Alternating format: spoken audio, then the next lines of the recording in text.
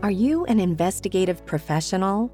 Did you know you can find the best private investigator resources using investigatorstoolbox.com? This resource community was built exclusively for licensed investigators and investigative professionals. You can network directly with members, educate yourself through free webinars and blogs, and even create your own customizable research library. Membership starts for as little as 49 cents a day. Download the Investigators Toolbox app or visit our webpage at www.investigators-toolbox.com. Check out the PI Institute of Education at piinstitute.com. Since 1989, Kelly Riddle has been teaching on subjects such as surveillance, nursing home investigations, insurance fraud, domestic investigations, hidden assets, and accident scene investigations. The PI Institute of Education is a featured learning partner in the investigatorstoolbox.com. So check out the free content on the site, then visit the Institute for more great savings on additional classes. Welcome to this week's episode of PI Perspectives. Now, this is an incredible episode. It's a roundtable. Today we welcome Andrea Orozco, Eddie Ajeb, and Kelly Riddle. Are you a new PI or an aspiring PI? Are you in the business for less than 5 years? If so, this is an episode for you. For the next hour, you gain some insight and suggestions in how to make it in this business. This panel is made up of some of the best minds in the industry. So please welcome Andrea Orozco, Eddie Ajeb, Kelly Riddle, and your host, private investigator Matt Spare. And welcome everyone to this week's episode of PI Perspectives. We're doing something a little different here today, something that's been on my heart for a while. I wanted to put together a panel for people that are new investigators, people that have either just gotten into the industry or are looking to get into the industry. And I wanted to provide some content, just a little bit of direction. And I reached out to three really good friends of mine. We're going to go ladies first. So Andrea Orozco, welcome to the program. Thank you for having me. Kelly Riddle, number two. So welcome to the program. Good to be back. Great. My semi-official co-host. And then one of my very first podcast guests, I think either one or two, Eddie Ajeb. Welcome back to the program. Thanks for having me, Matt. Good. So each one of you holds a different business model and a different perspective on running their business. Kelly, you've probably been in business the longest. Andrew, you're probably right behind it. I'd probably slot in somewhere behind you. And then Eddie, you're about 4 or 5 years, I think, in on your own, right? Yeah, just hit 6 years this year. Okay, so Andrea, start real quickly with your background, just to lay the table work here. Where are you from, and what do you do? Well, I'm actually located in Colorado. The company is Advanced Professional Investigations, and we specialize in insurance defense investigations for the last 22 years, going on 23 in January. Wow, look at that. Kelly, how about yourself? Yes, I'm based in San Antonio. I've been in business for 33 years, and ours is a corporate world, so anything that has to do with corporations and all that is where we really shine. How big is your staff? So we have 10 in the office, 61 in the state of Texas, 61 investigators just in Texas. Wow. Andrea, how about you? How many people work for you? Actually, only 5 now. We have downsized. I'm tired of working my butt off 70 hours a week. Yeah. So I'm about to hire my 8th person, and I'm trying to hire somebody to actually do my job so I can stop doing it. That may be person number 9. Eddie, how about you? So I'm based in Washington, D.C., and my company is Nighthawk Strategies, and we focus primarily on research-based investigations. So that's a lot of background investigations and social media research. Okay. So this is great. It's a diverse panel. We all have different specialties. Mine is plaintiff personal injury. I'm in New York. That's kind of where I'm based out of. But if you're listening to this program, you probably know who I am and what I do. So I won't get into that. So I just want to throw a general question out there. Andrea, if there was an investigator out there or someone who wanted to be an investigator, what do they do when they first decide to get started? What are some of the things that you must do? I think the first thing that you should do is have a business plan in mind. Do you know what the structure of your company is going to be? Do you have an idea if you want to be a sole proprietor, if you want to grow it at some point down the road, LLC, S Corp? take careful consideration to those. Yeah, that's a good point. I think you really have to really decide, almost like I did a 3-year plan when I started mine. Okay. So like a 3-year growth plan, and I had no idea what to do. But I was told by a bank who wanted to get money from, or I think I bought like How to Start a Business for Dummies or something like that, and it was like, drawing out those plans, which by the way, the numbers were completely off. I ended up doing much more than I thought I was going to do, but at least having that vision to do it. I think some of the other things, lining up insurances, right? Making sure that you're covered. Yes. Licenses, obviously, if you're in a state that requires a license, you want to make sure you're licensed and you're covered.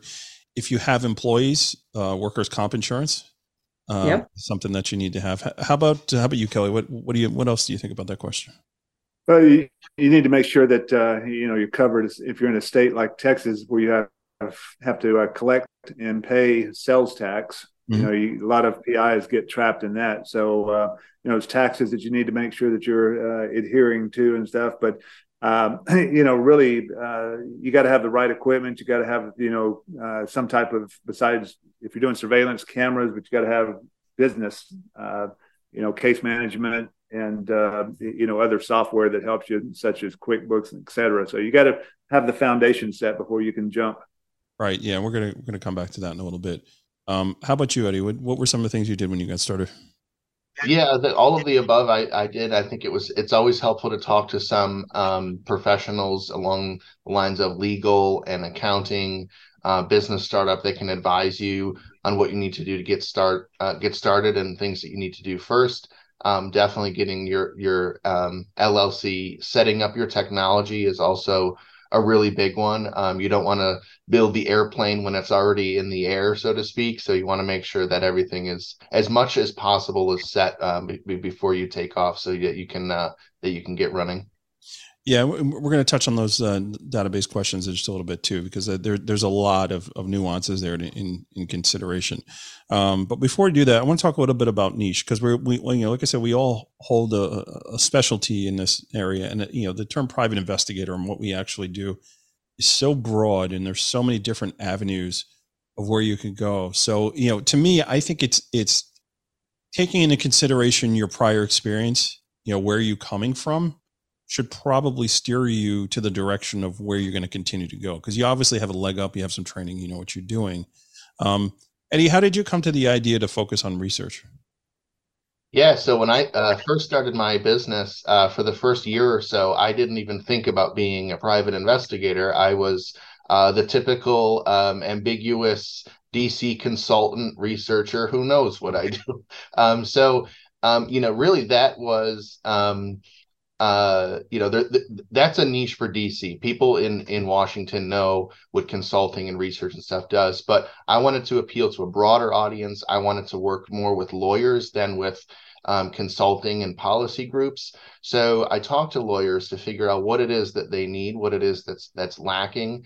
And a lot of that led me to the private investigation profession. So I sort of found a niche a little bit by accident, a little bit by exploration to see what people were looking for and what sort of gaps needed to be filled. Sure. Andrea, let's talk a little bit about the difference between working for attorneys and working for insurance carriers. What's been your experience in working with the carriers versus attorneys? It really depends on what type of investigations that you do. Going back to the niche portion of it, I think also consider your personality. What do you do best at? What do you excel at? And working with insurance companies versus working with the attorneys. With the attorneys, there's an awful lot more to consider. For me, it's that communication with the attorneys. What is it that they feel is going to be helpful to their case versus what you feel is going to be helpful to your case? Insurance companies, I've found over the years, are really easy to work with as long as you do a good job in what you do and what you provide to them. Right. What's been your experience, Kelly, with the balance of your clients? I mean, you do a lot of corporate too. So let's throw corporate in that mix too. What's the difference on that? Yeah, so when I first started the business, I came out of law enforcement and worked for an insurance company for a couple of years. So I knew all the insurance adjusters, and I'm like Andrew. I started doing insurance investigations initially, but I quickly evolved into the corporate world.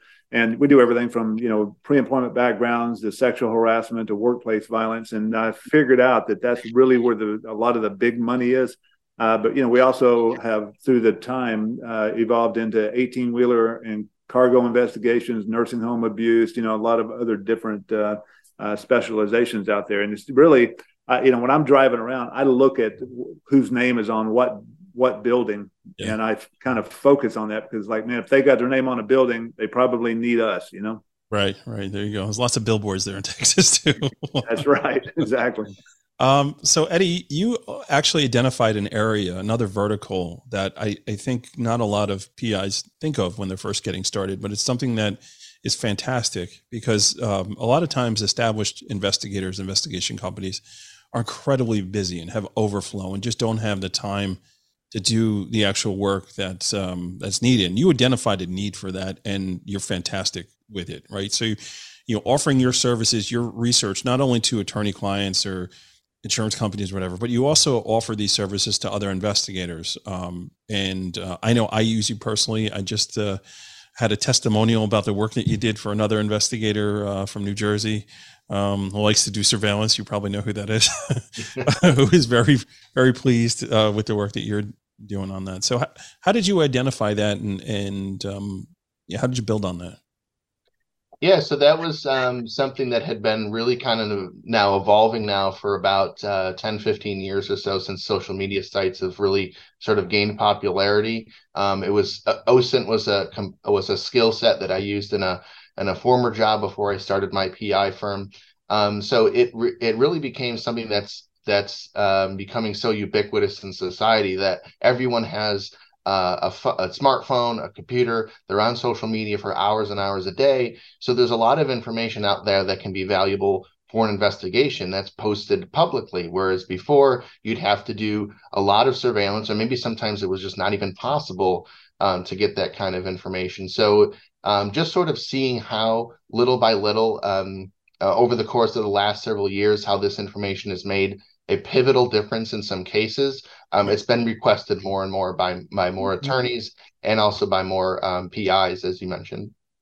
Yeah, so let's segue with that in the need for doing this research, which is databases, right? So you're a new investigator, you're just getting into it, and there's a whole bunch of different avenues of different databases you can use. And you obviously have a budget because, you probably have very little money for startup. And you got to make that decision and get through it. Andrea, what was your experience or what is your experience or opinion in dealing with databases and the best way to approach which ones to use?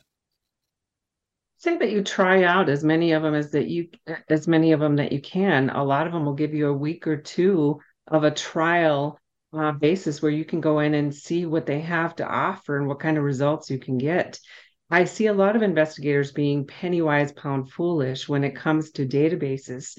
One database is not going to cut it. I know for us, I jump around on databases depending on what they're offering at any given time. Some of them, the information may be stagnant after 30 days, and another database will pick up information quicker and give you information that you may need to even crack a case. So look to see what it is you're going to be doing, what kind of specialty you're going to be offering, and try out those databases to see what's going to help you the most. And don't be afraid to have 2 to 3, 4, 5 at any given time. Yeah. And Kelly, we'll touch on your opinion on this, but before we do that, one of the things you should also be doing, you should be billing for it. I know it's something that you do, right? You build in a database charge. So we should never be afraid to access that data for price point. It should never be an issue. And that should never be like, oh my God, this is so expensive, this database. You should be passing that cost along. Obviously, you got to find a number that works, as far as what that looks like, but there should be some sort of database charge in on that. Kelly, what's your take on that? Yeah, I agree with that. You should have a charge, but that can be difficult because if like an insurance company gives you a flat rate, $2,500 or whatever, then you got to back that out. So yeah, bill for your time as much as you can. But the TLO, IDI, Clear. There's some free ones out there. Searchsystems.net. That's a free one, and they got all kinds of stuff on it. And so, but I agree with all of us. No one database works, and part of it is you also got to understand that a lot of the information they're getting it from the same sources.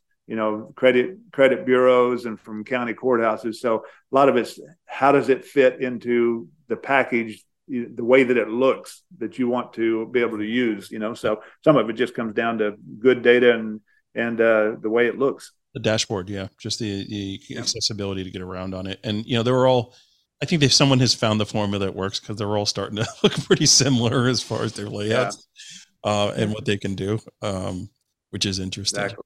But it's a necessary evil. Like, we need to have this information in order to do what we're going to do. So like, if you are intent on getting in investigations, any type of investigations, don't say like, oh, well, I don't do that social media research, I don't need these databases. Well, do you do surveillance? Yeah, I do surveillance. Okay, you think maybe you should do like a pre-surveillance workup on things? Well, right. Yeah, you're going to need that, right? So you could make the argument for any type of investigative work that you're going to need to tap into these databases to look. And if you're not using it, you're not doing it, you're doing yourself a disservice in doing that. So, just understanding the tools that are available. Andrea, I like your point about using multiple. I'm the same way. I like to, I call it the Trinity, right? You got to be using at least, and who those three are kind of bounce around a little differently for me, depending on what I'm doing. But there's some really good databases out there. There's another guy, Alex Price, right? Locate Smarter. They're new. They're getting into the game, so their prices are not too exorbitant. Are they my go-to? They're not my go-to, but they're somebody that I have access to. IRB is another company that they support the show. Scope Now, they support the show, and Scope Now is a whole different animal too, because I don't consider them to be one of the data broker people, because they've evolved their product into more of a social media research thing. But these are good tools, and you have meetings with them. You're like, wow, this is expensive. Yes, it's expensive, but it can get you to where you need to go. So you've got two options. You can either learn how to do the work, pay the money to do it, and be really good at it, and sell lots of reports to cover your costs. Or you call a guy like Eddie, who's got all that stuff already and can do it for you. You won't make as much money. Eddie will make you look like $1 million, and everybody is happy at the end of the day. So Kelly, you touched on something a little bit earlier that I wanted to come back to on case management. How important is case management software? I assume all of us here use something, right? Yeah, absolutely. All right, we're all shaking our heads for those not watching. Yeah. So, was that tossed to me? I didn't hear who you tossed it to. Yeah, actually I didn't. It just said in general we're all doing it. But Kelly, let's come back to you, because I know you use a different system than I use, and it's they do very similar things, and I think it comes back to this whole dashboard thing. So let's get your 2 cents on this. Yeah, there's some good ones out there. TazWorks is the one I particularly like. TazWorks. Actually, that's not it. That's a different database. TrackOps. I'm sorry. TrackOps. And I like TrackOps because both of the brothers that created that were PIs before they were actually data developers and stuff. So for me, I don't really know how any PI, I don't care if you're a one person operation or, bigger like me, where, you got to be able to take your show on the road kind of a thing, So if you're sitting in a hotel room and you forgot a file, well, it's on your case management system, or if you need to access some data while you're out in the field, it's on your case system. And, for me, if I am sitting in a hotel room, I can see what's going on within my own company, so I just think it's a smart way to go and to be paperless. Yeah, definitely true. Andrea, what's your take on that? I completely agree. It's all about being organized. Mm-hmm. When you start getting a bunch of cases in, there is no way to keep it better organized than to use a case management system. Yeah. Eddie, I'm sure you use something too, right? Yep. Yeah, I agree 100%. I actually use a case management software designed for attorneys. That was just entirely coincidentally. It's something that I use that is, it does, time, expenses. It keeps track of the cases you're working on, assigns case numbers. Like Andrea said, it's about being organized so that if a client calls you back 6 months later and says, hey, you did great work on that, I need you to do this now, it's not all just a big mess of folders and spreadsheets. You can keep everything neatly organized, and that presents a more professional image to clients as well. Yeah, no, it's definitely a good point. Yeah, for me, I mean, folks know I use Crosstracks. They're a big sponsor of the podcast, and I hadn't used a case management system till about 4 years ago, and I made that transition. And I mean, I have thousands and thousands of cases open now, which is amazing. Right. I was looking at that the other day. I'm like, wow, how did I get to that number so quickly, right? And you don't realize how much work you actually do. The reason I like Crosstracks and I promote it is SOC 2 certified. I think they're the only one out there. And when you're dealing with insurance companies, like they require that as part of the vendors that they're using, right? What type of encryption do you have to ensure that your files are not going to be taken and they won't be locked out? When we're dealing with all these online threats these days of people taking over computers and things like that. Oh, you took over my my server? No problem. Everything's still up in the cloud. Godspeed, right? I'm not going to pay your 10,000 Bitcoin. Absolutely. No, thank you, right? So, you have things like that, and the accessibility. I like with Crosstracks the ability for my clients to be able to go in and look and pull down their own things. So I don't get those emails anymore. Can you send this, or I'm missing this invoice, or anything like that. So we've migrated, not 100%.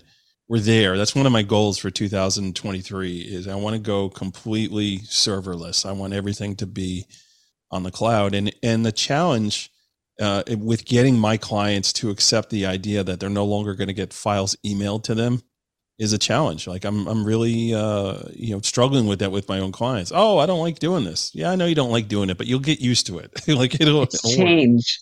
Yeah, they don't like change. Yeah, it's not good. But if you're just starting off, you're like, wow, okay, I can't justify that expense. Like I get it, but you got to understand that you'll be able to afford it if you're using case management system, because it's going to make you more efficient. You're going to clear more cases off your desk faster. You're going to get paid faster. We were talking about, using other tools too, like QuickBooks. I love QuickBooks because it's online, right? And my clients just hit a button and they can pay by credit card and it's good to go, right? Yes, I got to pay credit card fees. I understand that. But I work that into the price. I have some clients that actually cover that. In New York, it is a recoverable expense. So like when an attorney gets a retainer statement and they list out all their expenses, credit card, financing charge is actually something they can recover. So most attorneys don't realize that. When you tell them that, they're like, oh, okay. And plus they like to get their points as well too. So right. Everybody's flying these days. So. Yeah, they do. I like to do that. So I think this is a good place to actually take a break. So I want to just jump in and let the sponsors do what they need to do. You'll probably hear from some of the fine folks we were just talking about. And then we'll jump back in, and we got a whole bunch more topics I want to cover. Again, I appreciate you guys coming on here. This is, it's a lot of fun. I can't believe we're at the break already. We've done 20 something minutes already, and it's just, we got a lot more to do. So everybody sit tight and we will be right back. You guys have been hearing for a long time about how much I love Crosstracks, but now you're going to hear from somebody else. So we got George Gerges here. George is a member and user of Crosstracks. George, tell me real quickly what you love about Crosstracks. The simplicity of using it and the ability to customize everything that you could do with Crosstracks is awesome. It actually allowed me to take the way that I do my business and implement it into their system. And not only am I able to manage 10 or 15 cases, I'm able to manage 50 to 100 cases with the same effort. Fantastic. So Crosstracks, the case management system, they are SOC 2 certified. Basically, that's an encryption, really an upgrade. They're the only ones out there that are doing it. So please support this great sponsor that supports our show. Check them out. The links are in the show notes. Crosstracks, if you're an investigator, you should be using them today. Looking for an insurance agent that puts you first? Every PI business is different. That's why OREP Insurance can shop multiple markets to ensure you get the best coverage to meet your unique business needs. OREP's model is business by the golden rule, and for over 20 years, they've built their business by putting their clients first. So come enjoy a fast online application and same-day certificates of insurance at OREP.org. OREP has coverage for armed investigators, executive protection, and even has a separate policy for security firms. The application takes less than 5 minutes, so visit orep.org today. orep.org. Are you an investigative professional with an international problem you can't solve?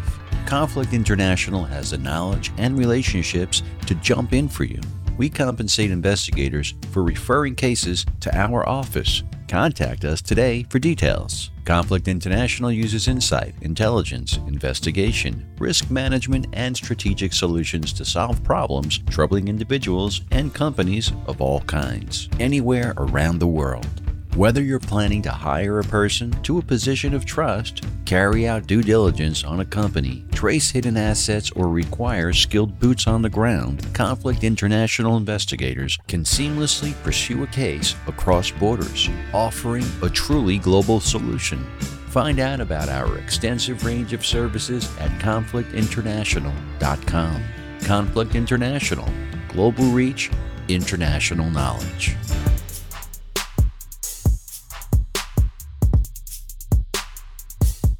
Get a look at the latest issue of PI Magazine, available online or via hard copy.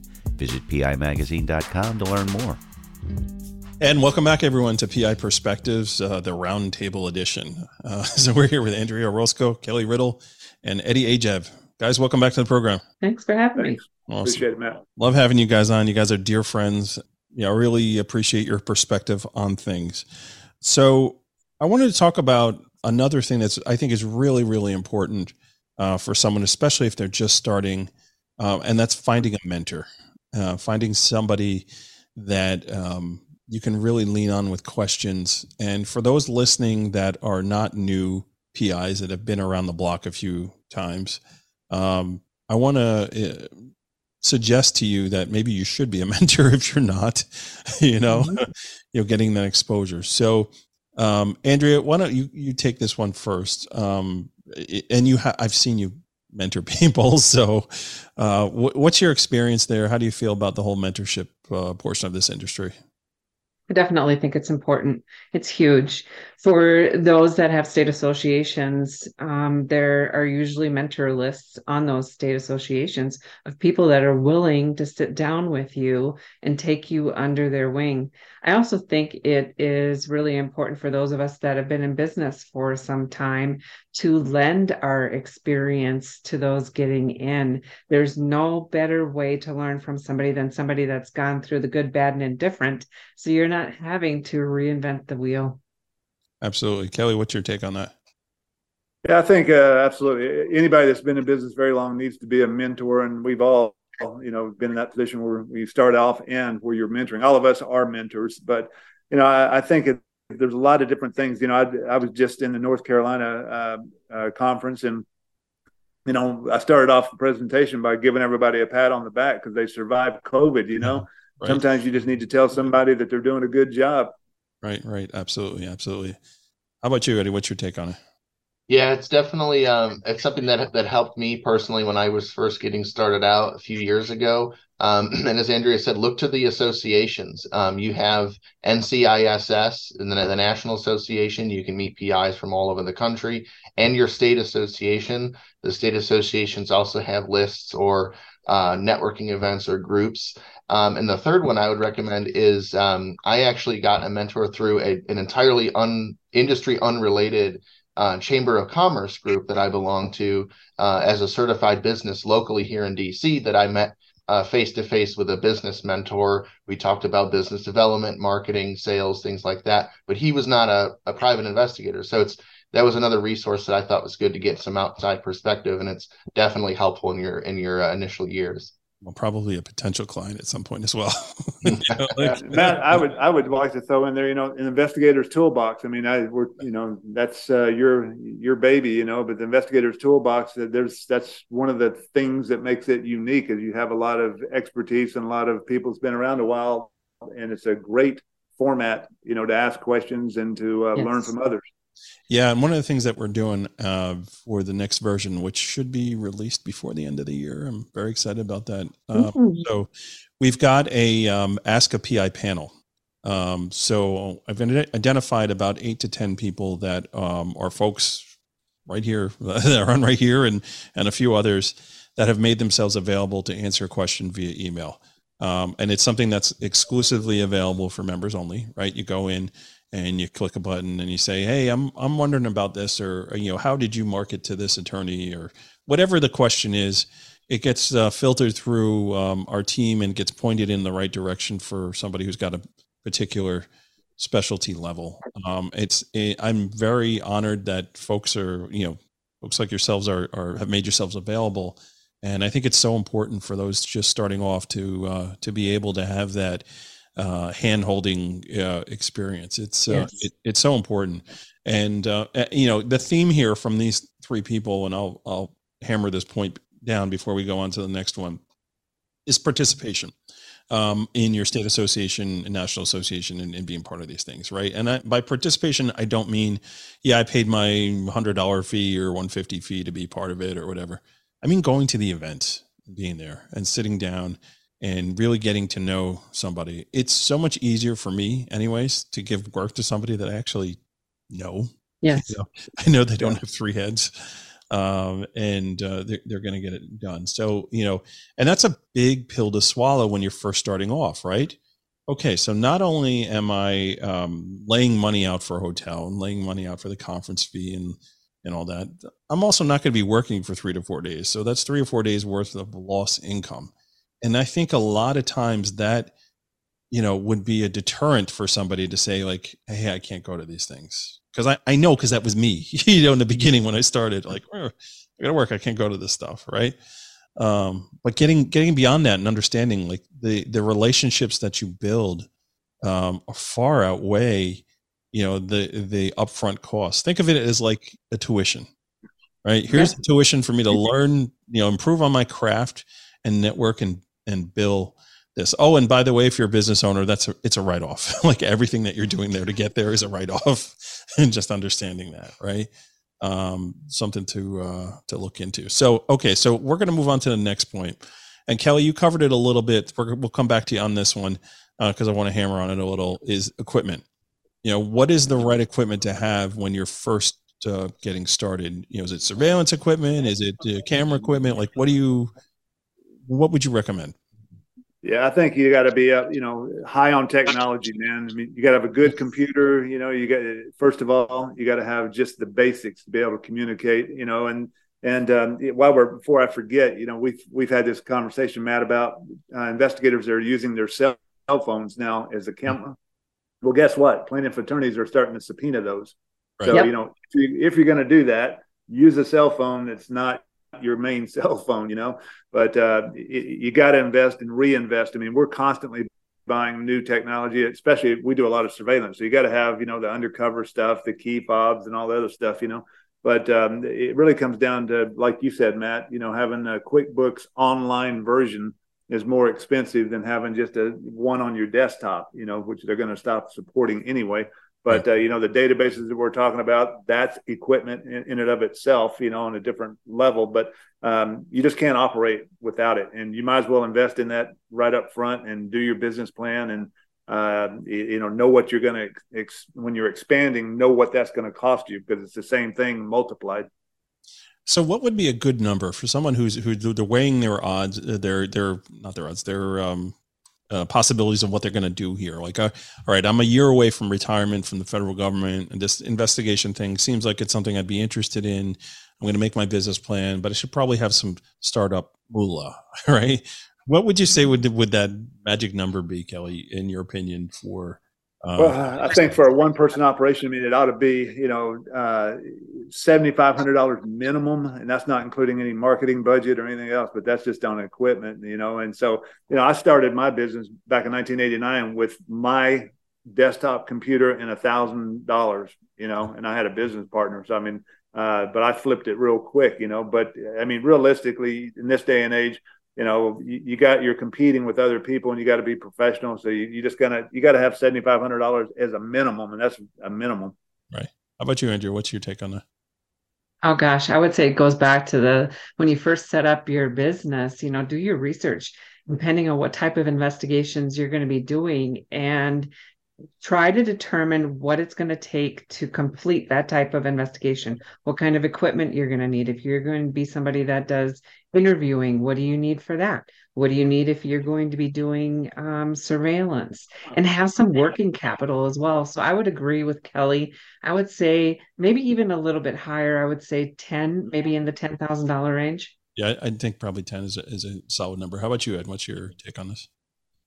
Yeah, like Andrea said, does depend a lot on what kind of work you're going to be doing. So, for example, I don't do surveillance or have any equipment heavy type of investigations.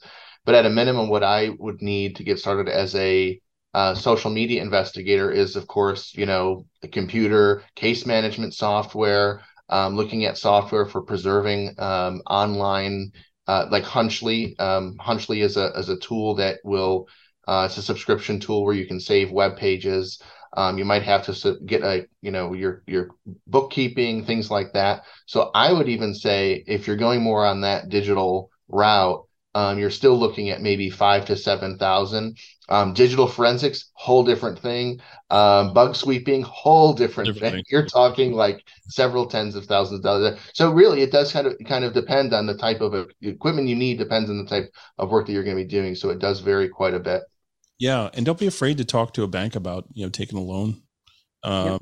I know I did that when I started. I borrowed 35,000, and I went through it pretty quickly. I was down to my last $5,000. Probably about 8 months in. I had a lot of heavy startup costs, and the business just took off from there. And that $35,000 loan I paid back in 2 years. Exactly. So, if you do it right, if you plan it right, if you market it right. If you're diligent about things, it's a small risk, and the other thing that I would suggest is if you're getting to the point where you think you want to start your own business, pay off all your credit cards. Yes. Live at a zero balance if you can, because it'd be that much easier to borrow money or get equity from somewhere if you need it.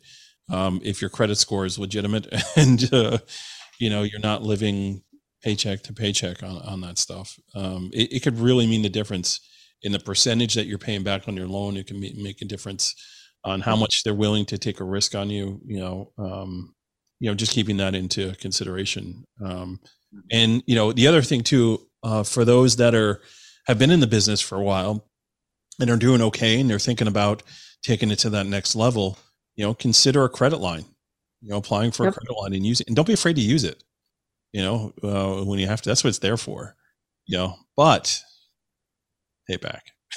Yeah. You got to pay it back, right? Kelly, what's your take on that? Because you have upscaled your business considerably. So what were some of the challenges for you to get from point A to point B? Yeah, anytime you're growing your business, the cash flow is always an issue, and so not everyone pays quickly, and that's going to dovetail into I think another question we have. But the bottom line to that is you got to be able to survive the roller coasters, because you're going to get a lot of work in, then you're not going to get any work in. A lot of work, that also is the way your money is going to flow. So you got to have enough of a nest egg to survive that. And I'm not of the mind frame. You talk to financial advisors and they say, well, take every penny you can out and use it for something else. And I'm the opposite, man. I'm like, pay off everything you can. Same. And I have no debt, Yeah, Yep. no, it's definitely smart. And the other thing too is, Eddie, you kind of touched on it a little bit earlier. The whole idea of having incubators for businesses, right?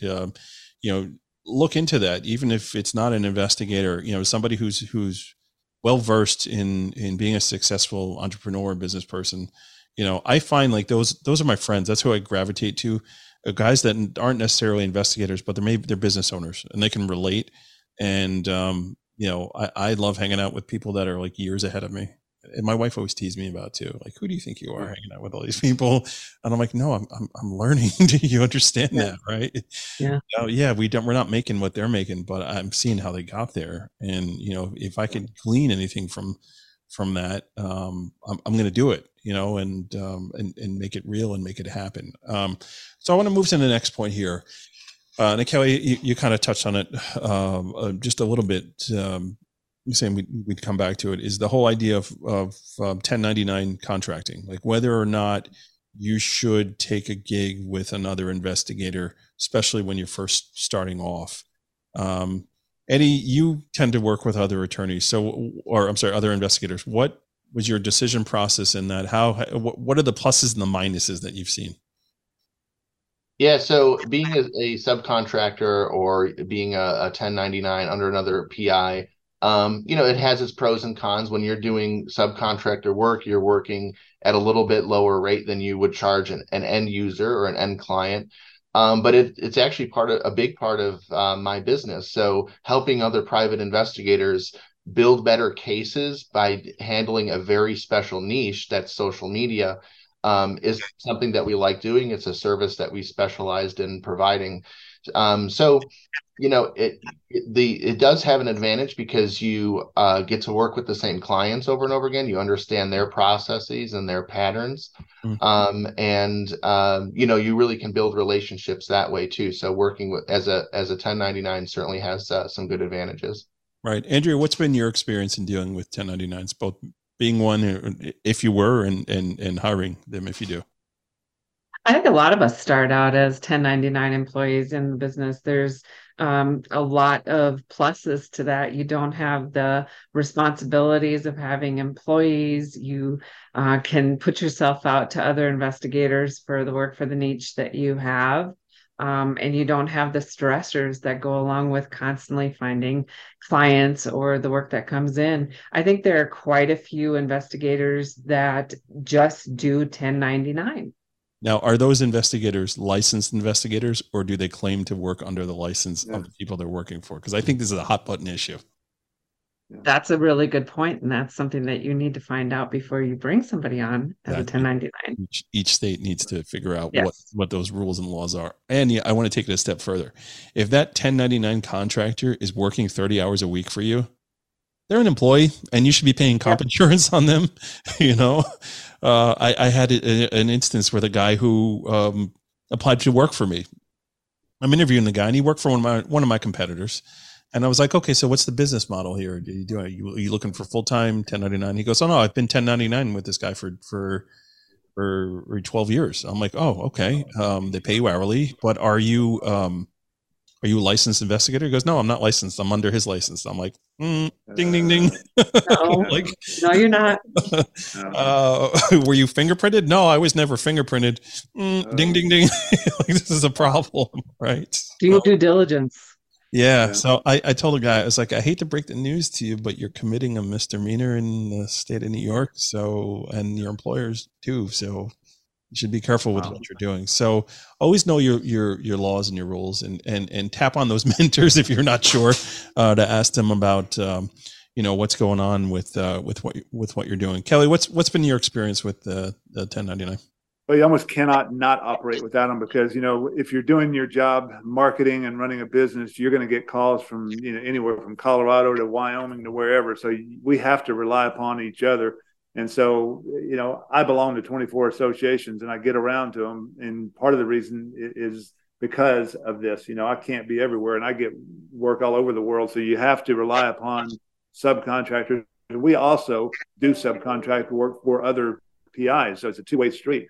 So, to Andrea's point, your insurance company normally will ask you to prove that you get, that you have a vendor's agreement. In other words, so when you do bring on a new vendor, you should get their insurance and their PI license right up front. Yeah. And then secondary to that, if you're going to have someone else do work on your behalf, make sure that you pay them quickly, because they're giving you a discounted rate. I mean, 9 times out of 10, they're giving you a discounted rate. So pay them quickly, and then treat them, with respect, and don't go behind their back and try to market their client. Yeah, definitely. And it's really, really important to pay the folks that do the work for you. You've made that commitment to sit on that invoice working for that law firm or carrier. Like, that person shouldn't have to wait to get paid, when you get paid. And, the other thing, let's segue real quick to talk about payments, right? And what does that look like? How do most people get paid? If you're working with attorneys, you're probably going to get paid a majority by checks. If you have good relationships with those attorneys, it's probably 30 days or less. sometimes 45. One of the things that I like to do is I like to take a credit card for every client that I have, right? I get two things: retainer agreement and credit card. Yep. So you have that backup, right? Everybody should be working with a retainer, and that's a whole nother episode for another day. It is. But that credit card I use as a backup, right? So some attorneys are like, hey, like it's a bookkeeping nightmare to put all my cases on a card. I'd rather do check. No problem. I'll do check. But if you don't pay, 30, 45 days, I'm going to charge you card. And you've been warned, and you're agreeing to it. You're signing off and you agree to it and this and that. So there's that. Then there's the ACH. Kel, I don't know if you get into ACH payments. Do you want to cover that real quickly? Yeah, ACH is direct deposits to and from you. So I try to pay as many people as I can, my own staff as well as vendors through ACH. And, it's just cleaner, and you don't have to worry about the check being lost or all that other good stuff, And I also prefer to be paid that way. But, I've got about half my clients that still pay by checks. Yeah. So with ACH, you're going to have to give them your routing number and your account number. So you got to be cool with that, depending on who you're giving that info to. Do any of you, and I know I probably know the answer to this question, but do any of you, and then you can start this one, accept like Venmo or PayPal as payment from attorneys or whoever your clients are? Let's go Eddie first. Yeah. It's not the preferred way, I would say. Definitely, checks or your case management. Most case management softwares will have an online bill pay feature. So when you send them the invoice, there's a link they can pay. They can input their credit card or their bank number or something like that. Occasionally, an attorney or somebody will want to pay, or if it's a one-off case, PayPal, Venmo are of course accepted. You just have to make sure that your books, that you're recording it correctly, of course, to make sure that it's going into your books and everything appropriately. Right, the correct account. How about you, Andrea? Same. I have to echo what these guys are saying. I don't accept Venmo. I don't do PayPal. And I think it goes back to setting all this up right from the beginning. When I first talk with a new client, I set up what they can expect from me, but what I expect from them as far as payment. Sure. We don't do 45, 60 days. So set that up right from the get-go. Yeah. And, understanding who you're working with too, right? So if it's, private industry, you get paid up front. It's a one-off. It's a one-off. You're taking that money up front and you're, refunding the balance. If there's any, law firm, you could be net 30, net 45. If you're working insurance, whatever terms they have, you're subscribing to it, which is why I don't do it, because I don't like leaving invoices out for 200 plus days. But, be prepared to wait. If you're working for a national carrier, it could be a fun ride. You now, become the Bank of Kelmar, right? Right, Kelly? But yeah. And, in addition to all those too, man, I do a lot of international work. So, how do you pay people across the pond or whatever, so a lot of the times you got to wire it. And so, I've got it set up my account where, I can just call in and do that, so it's a whole different beast when you're doing that. And credit cards and taking credit cards and the fees associated with that. But, that's part of doing business. Yeah. Conversion rates and all that too. Yeah. Depending on the value of the dollar, you're getting a deal or you're getting ripped off. So that's exactly it. We're going to wind down, but I want to cover one more point before we wind down. And Andrea, we're going to start off with you. Why do PIs fail? The number one reason PIs fail is because they're really good at the investigations, but they're really bad at business. Yeah. It has to be a really good balance of both. And that's why you have to do your research right from the get-go. All right. How about you, Kel? Why do PIs fail? Yeah, I think in addition to that, I think they're just not organized. And they don't market. Like Andrew said, you got to be a business person, which is a lot of different hats, and one of them is being someone who knows how to market. Because if you can't bring in the business, then it really doesn't matter. And once you have the business, then you got to organize it and handle it appropriately. Right. How about Eddie? You got anything else to add on that? I agree 100% with these guys. And another thing I would add to is that, it's something that you have to fully commit to. Being an investigator is a long-term, lifestyle. It's a lifestyle. It's an honorable profession. So you have to make sure that you're treating everyone respectfully. That means this is going to sound funny, but it's the huge pet peeve of mine is returning emails and phone calls. Yes. So I call other PIs for help all the time. I'm like, hey, I need you to pull a record in this county. Crickets. And so, your business won't stay afloat if you're not responding to your clients. And like Andrea said, it's about, being a good investigator, but being a good business person too. When you run a PI firm, you're the chief everything officer. So you're the head of marketing, you're the head of PR, you're the head of HR. So, really make sure that you're developing a professional brand and that you're going to be, upholding this profession in an honorable way and really serving your clients and also serving the profession well. Yeah, no, that's good stuff right there. I mean, I don't think we can top it. I think we got to end it right there. So very well stated, Eddie. Anybody else have anything else to add? Or we're just ending. I would say set yourself up for success. Never stop learning. Yeah. And it is a lifestyle, understand this is not a 9-to-5 gig. No. You have to be accessible to calls and emails, and you got to have a significant other that understands that. Yes.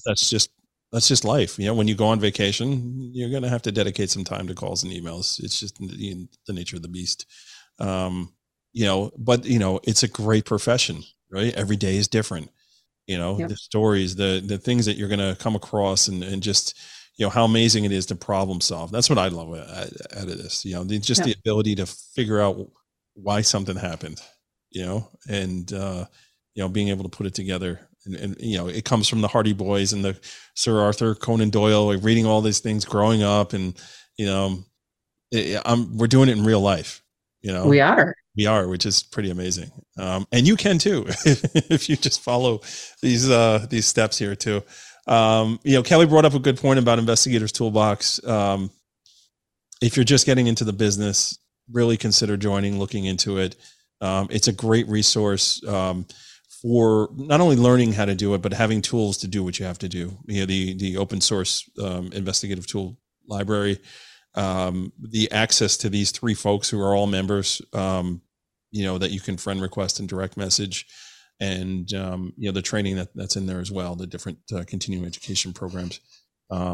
So I really strongly encourage you to go check it out and see if it's something that's right for you. Okay, so parting words. Andrea, you got anything? Again, set yourself up for success. Surround yourself with good PI colleagues, and you'll do well. Okay, Eddie, how about you? What do you got? Yeah, I agree. Look into associations, learn as much as you can, take advantage of the resources that are at your disposal. And, every case is unique. So, have the intellectual curiosity that will drive you to keep going. Awesome. Kelly, what you got? I think it all comes down to what we're saying, which is it's a passion. It's got to be a passion for you. It can't just be a job. And so hopefully, if you're listening to this, it is a passion, and you'll succeed if that's the case. Great. Well, thank you everybody for coming on here and taking the time to really, encourage the industry. That's what we're doing, especially the newer folks. And, I love doing this program. That's one of the reasons I do it is to get the word out on how to do our craft. And you all have participated many times on doing this. So I thank you for coming on again. And thank you everyone for listening to this. And we'll be back to a regular program next week. I may actually take a week, so it may be a rerun. I'm not sure. So thanks everybody. We'll catch you next time. Well, now that was an amazing episode. So much information and guidance. We hope you took some great pointers and you put them to good use. Thank you, Andrea, Eddie, and Kelly for your contributions. Also, we want to say a special thank you to Crosstracks, PI Institute of Education, OREP, and Conflict International for sponsoring the show. So please support our great supporters. And have you thought about joining Investigators Toolbox? Now's the time to get on board and join the fastest growing digital community for investigative professionals. Listen, folks, bottom line is this. If you're listening to this free podcast, it's this app and the rest of our great sponsors who make it possible. So at the very least, if you're serious about making any headway in this business, you should at least be subscribing to Investigators Toolbox. For networking alone, it's literally a gateway into the business. And then there's a ton of resources and tools for you to learn your craft. We're even giving you this code for a 10% discount. You'll find a link in the description, but just in case, the code is PIP20 1836. Save 10% when you join. So let's support Matt so we can keep bringing you this valuable and free content each week. Thank you. And if you have a question or a comment about the show, email Matt at matthews@satellitepi.com. He reads all the emails, and you can also find him on LinkedIn, Instagram, and Facebook. We want your feedback to bring you the best shows possible. And we'll be back next week with a new show, so make sure you tune in and stay safe out there.